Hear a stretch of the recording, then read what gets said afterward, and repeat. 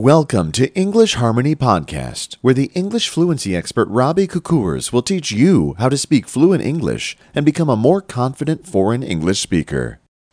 Hi guys, hello my dear fellow foreign English speakers, and welcome back to Robbie's English Harmony video blog. In today's video, we're going to look at the following topic: full English immersion and its importance in your spoken English fluency development. And sometimes you may think, what's the big deal?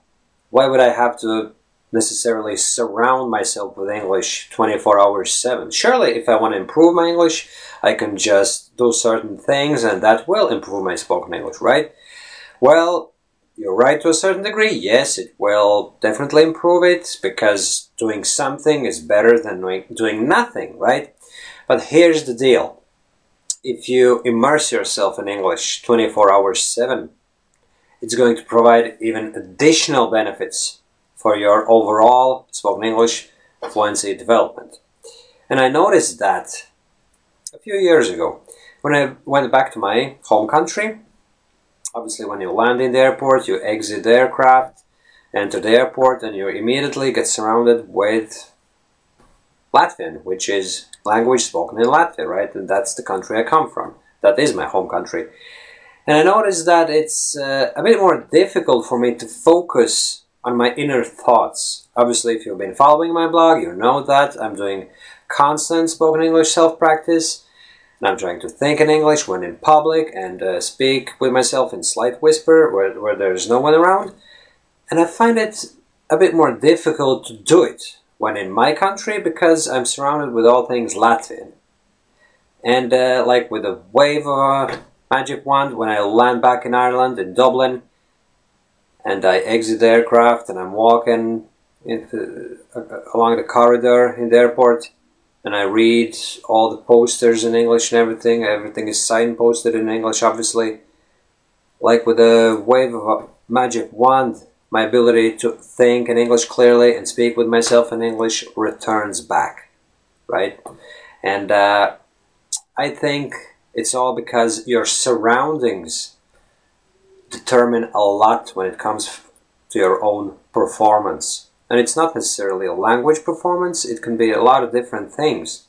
For instance, I think one of the reasons why people fail to exercise at home is because the home setting doesn't necessarily evoke the necessary emotions associated with working out. When you work out in a gym, it's a whole lot different story. There's other people working out, you see all these different machines, there's the upbeat music going bam bam bam bam.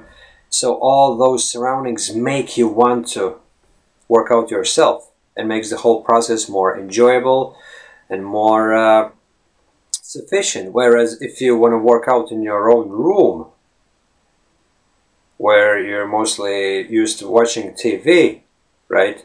That's what you want to do in that room. You don't even want to work out, so you're forcing yourself to work out in your room, but it just doesn't happen for some reason. So it's all about the surroundings, right? I actually like drawing parallels between the fitness world and your language performance because I strongly believe that your ability to speak is just another practical skill, just like your ability to perform physical exercises, for example, right? But anyway, going back to full immersion and being surrounded with all things English, it's definitely beneficial because just like I said, if you are surrounded with all things English, it will facilitate your English performance. You are so much more likely to speak better, to understand better, to write better, read better if you're surrounded by English the whole time. And obviously, what I mean is not sticking posters on your wall in English and things like that. Well, to a certain degree, yeah, it's true. If you're sticking up post-it notes on a whiteboard in front of you, obviously do it in English. Do as much as you can in English. But I'm not saying you have to totally redo your whole environment and go great lengths, but things that you do on a daily basis, I strongly and warmly suggest you to do in English. If you keep a diary, if you keep notes, a simple notebook, do all your notes in English. If you read fiction, choose English fiction. If you read news websites, go for news websites in English. If you watch some TV, Why not watch English channels? And the list goes on and on. You get the drift, right?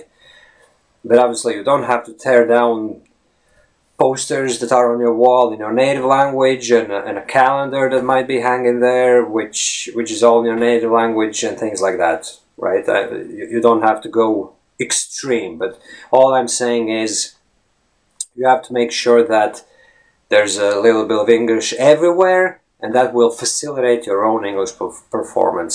And that's why the full immersion is of the utmost importance if you want to maximize your potential as an English student, English learner, English speaker, right?